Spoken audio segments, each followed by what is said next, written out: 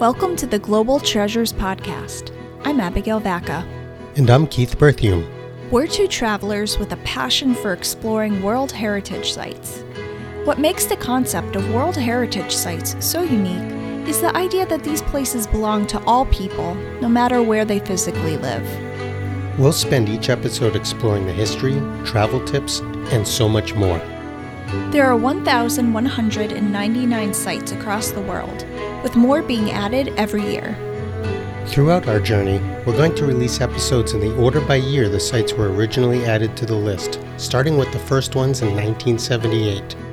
So with the introduction out of the way, let's dive in.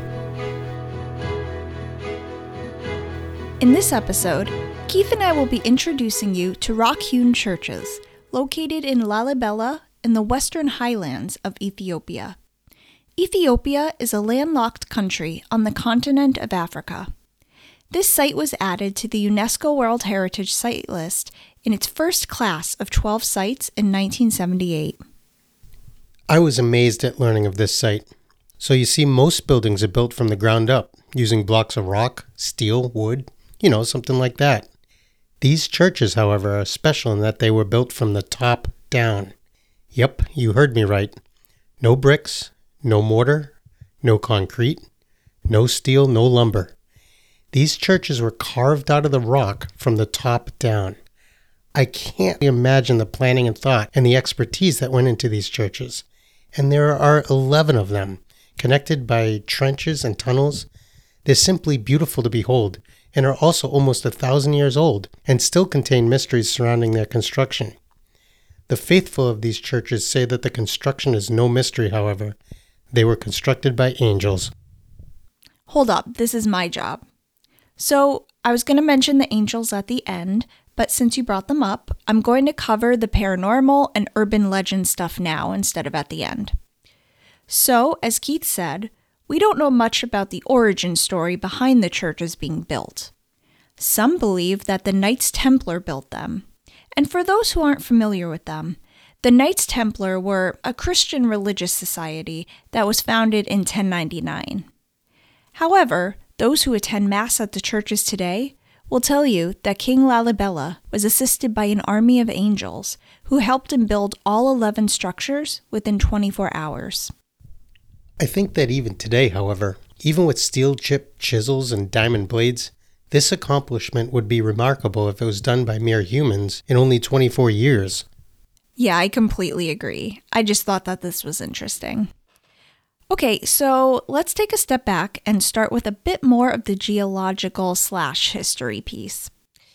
The northern highlands of Ethiopia came into being 31 million years ago, when openings in the earth flooded the Horn of Africa with lava a mile deep. You can actually still see columns of lava frozen in time on the hillsides. Iron made the basalt red, and because gases are trapped inside, it made the stone light and pliable. By the year 400, Christians made their mark on Ethiopia, and they found that the soft stone made it easy to cut and shape it. So this site is a mountainous region of Ethiopia, in a town called Lalibel, which is on the eastern side of Africa towards the southern side of the Red Sea. The altitude of this area is very high, around 8,000 feet. The geology of the region drove the structures of the churches, and also the way that the water around the churches was handled. The majority of the church complex is made of two kinds of volcanic basalt. Abigail, nice job doing all that science. I'm usually the one to do that. That was cool. Okay, so imagine this. You're a king. You come across some solid rock in the ground and you think, look at that solid rock. What should I do? I bet there's a church down there somewhere. Let's dig it out. We don't have good tools? That's okay. We can do it. And then do it 10 more times. And then dig tunnels to each, catacombs, paths for the water to escape, cisterns, and then let's throw in some secret chambers for good measure. The building of these churches is attributed to King Lalibel of the Zagwe dynasty, who actually set out to construct a new Jerusalem in the 12th century. This was a result of the Muslim conquest that halted Christian pilgrimages to the Holy Land. Lalibel flourished after the decline of the Aksum Empire, which was a powerful kingdom established in 150 BC and was a major power on the trade route between Rome and India. It was considered one of the four great powers of the 3rd century. This site remains in use by the Ethiopian Orthodox Christian Church to this day, and it is an important pilgrimage for worshippers. It's estimated that it took roughly 24 years to build all 11 churches. It's also thought that it's more likely that the churches evolved into the current form over the course of many phases of construction. And there are two main groups of churches. So there are 5 to the north of the River Jordan and 5 to the south of the river. Each of the groupings has tunnels and trenches that connect them. What about the final church? Is that isolated from the others? Yes, but it's also connected to the two main groups by a series of trenches. So what is unique about these churches is that they were hewn from the rock in monolithic blocks, which actually means they were formed from a single large block of stone. This type of construction is called subtractive, where space is created by actually removing material. Unlike in built construction, where the last part constructed is the top, the method of construction leaves the most recent hewn part at the bottom. So to avoid flooding from underground rivers and water tables, the builders also had to excavate drainage canals and trenches. The roofs of each church, which is kind of cool, are at the same angle from the rocks that they were originally carved from. This actually also helps drainage. These hydraulic systems filled cisterns and baptismal pools as well.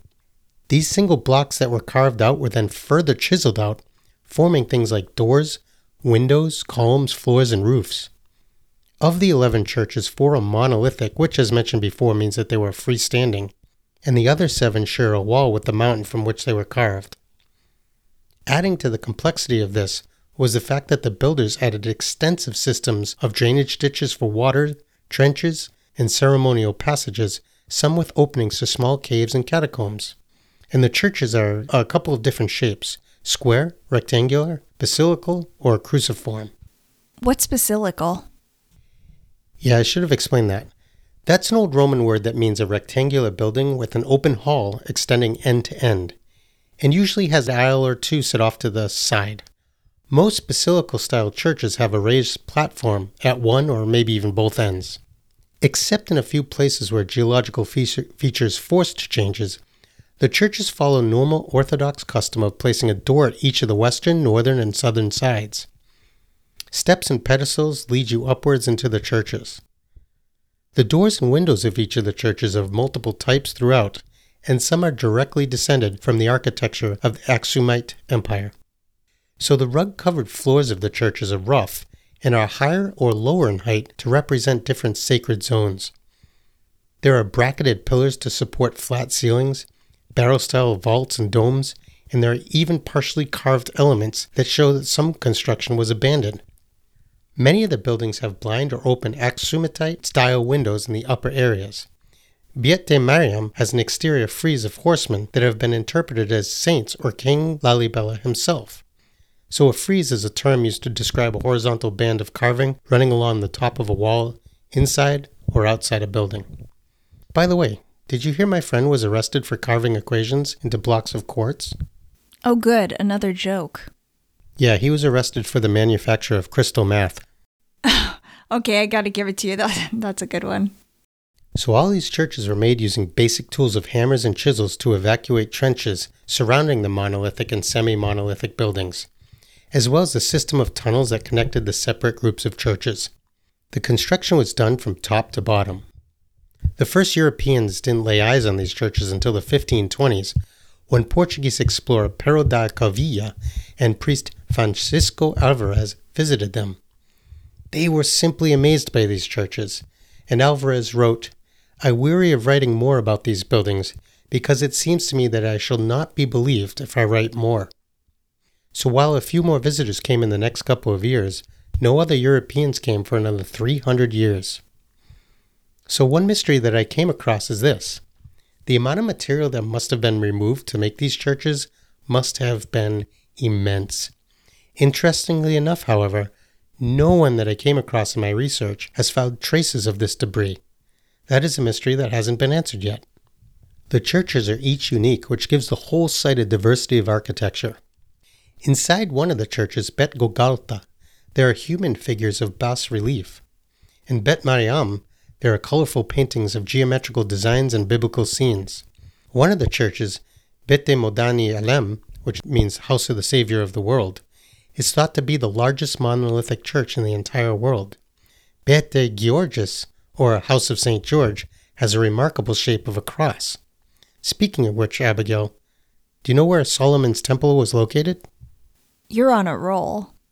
It was obviously on the side of his head. Ugh. All right, that'll be my last dumb joke for this whole episode. I thought it was interesting that while most of these were probably used as churches from the beginning, a few may have been royal residences. Several of the churches are even decorated with mural paintings. That's right. These churches have been the focus of pilgrimage for Coptic Christians since the 12th century and hold significant religious meaning. Two important festivals are held here, Timkat and Genna. Timkat is the Orthodox Christmas, held every January 7th per the Gregorian calendar. Exactly right. This festival brings pilgrims from all around the province, in which the participants enjoy 3 days of singing, dancing, and festivities around the Church of St. George. The churches are also home to clergy, and each year brings more and more religious leaders together. I'd also add, I think part of the allure of these churches is Lalibel itself, which is famous for its 2-story, round houses that are built out of the distinct local red stone. I highly recommend Googling a photo if you're curious. They're really pretty. Okay, and for my last fun fact, these aren't the only rock-hewn churches in Ethiopia. The Tigray region is home to more, a lot more, around 150 of them. That's incredible. So now that we've covered the history, let's cover some travel tips for people who want to visit Rock-Hewn Churches. And the longer we do this podcast, the more I'm discovering that it's pretty difficult to get to some of these sites. So, in order to get to Rock-Hewn Churches, you have to fly from Addis Ababa to Lalibela's airport, which is only about an hour-long flight. From there, you can catch a tour. I would suggest going through a vetted site like Viator or TripAdvisor to make sure you have a guide in your native language and that you have a comfortable, air-conditioned bus. The primary languages spoken in Ethiopia are Amharic and Somali. English is not commonly spoken in the more rural areas. Plus, the tour would take care of booking the tickets for the actual site, etc. So you can choose to book everything separately yourself by buying a ticket from the ticket office in town. If you do, be sure you have your passport with you. It seems like this process can be a bit chaotic, though, as there doesn't seem to be a website where you can purchase tickets ahead. I wouldn't want to fly to Ethiopia and get there just to find out there aren't any tickets available. And again, there are lots of tours catering to backpackers too, if that's your jam. Know that no matter how you choose to book your trip, there's going to be a lot of walking involved. Also, tours aren't cheap, and even just visiting the church independently is a steep cost. Yeah, some of the tours I saw were a few $1,000s, though they were a week long and went to other sites as well. So Abigail, did you find any stats in your research on roughly how many people visit this site every year? Yeah, I did. Upwards of 100,000 people visit annually from around the world. Wow. Given that it's in the middle of nowhere, that's pretty impressive. Are they open 24/7? No, it doesn't appear to be. It looks like it's open most of the day, Monday through Sunday, with a midday break. So I'm not sure if that's a lunch break for staff or what have you. So 2 questions come to mind. Are there hotels you can stay at? And when is the best time of the year to go? So in terms of weather, the best time of the year to visit is dry season, which is from October to March. Otherwise, you can expect quite a bit of rain. During the winter, average temperatures are between the low 50s to 70s in the afternoon, and then in the summer, temperatures are low 60s in the morning to high 70s Fahrenheit. In terms of the best days to visit, it depends on how much excitement you're looking for. Saturdays seem to be pretty popular because there's a weekly market nearby. I watched some videos online, and it seems to be a mass of people, vendors selling things, and animals running around. So unless you want to go there specifically, it might be better to plan to visit other days of the week. In terms of where to stay, I saw a good number of lodges and hotels in the area with breakfast included, but no chain hotels. So I'm sure you knew I was going to ask this, but speaking of breakfast, are there any food specialties worth trying while you're there? A couple provincial food items come to mind, and that includes kitpho, which is a delicacy. I think it's almost like a steak tartare, so it's served rare or raw with spices like cloves and chili peppers. And then there's injera, which is commonly served with many dishes as well. It's a kind of flatbread made from teff flour. So for this site, I want to transition to talking about some safety-related things too. So what do you suggest? Okay, so not the fun stuff, but important stuff. Vaccines. I highly recommend you talking to your doctor about potentially getting the yellow fever vaccine, malaria, and hepatitis, as they're all recommended if you'll be visiting. I highly recommend you bring bug spray as well to prevent any mosquito-borne disease. And then, of course, bring some bottled water because contaminated water could pose an issue. Also, when you're out and about, make sure you keep an ID on you at all times as well. So, about 17,000 people reside in this area, and as we've stated, Ethiopian Christianity is the biggest religion represented, with Islam being the second largest. If you enter a church or mosque, just be prepared to cover your head or hair with a scarf. Okay, great tips. So I want to wrap up today by talking about some issues and challenges that are faced trying to preserve Rock-Hewn churches. I've seen articles and features in the news about this area recently. Interesting. I haven't, but I'm not surprised. So there have been a host of issues in trying to keep the buildings safe. First of all, there has been quite a bit of civil unrest and armed conflict in Ethiopia in general. But this region specifically has had a 6-month state of emergency due to increasing violence as of this recording. This has made accessing the site to do repairs due to roadblocks and curfews very difficult. The World Monuments Funds and UNESCO have been working together over the years to help preserve this site by procuring grants to find permanent solutions. So what they had done originally was create some temporary structures to safeguard the churches from damaging rainwater, but they were only able to do so for 4 of the 11 churches. Beta Gabriel Raphael and the twin churches Beta Golgotha and Mikhail had waterproof layers added to the roof, and other structural repairs were put into place. They also have been working to train local craftspeople to be able to do this work independently, and how to use the proper materials moving forward. Again, this site is completely out in the open, so they're going to need a strong management plan to ensure Rock-Hewn churches are protected for future generations to enjoy moving forward. Still, I feel very encouraged by the big steps they've made over the last 15 years. Well, so this was fun. Researching this site was amazing. I didn't know anything about this before we looked into it. So, a quick plug about our podcast. Reviews are powerful. If you've been enjoying this podcast, reviews can help us show up in search engines and allow for more people to find this podcast, which in turn helps us to create more content. If you have the time, please leave a review. We would appreciate it greatly. Especially if it's a 5-star. Hint, hint. So thank you for listening to the Global Treasures podcast. If you would like to support the show, you can subscribe at Apple Podcasts, Spotify, or wherever you get your podcasts. You can also check us out on Facebook and TikTok. See you next time.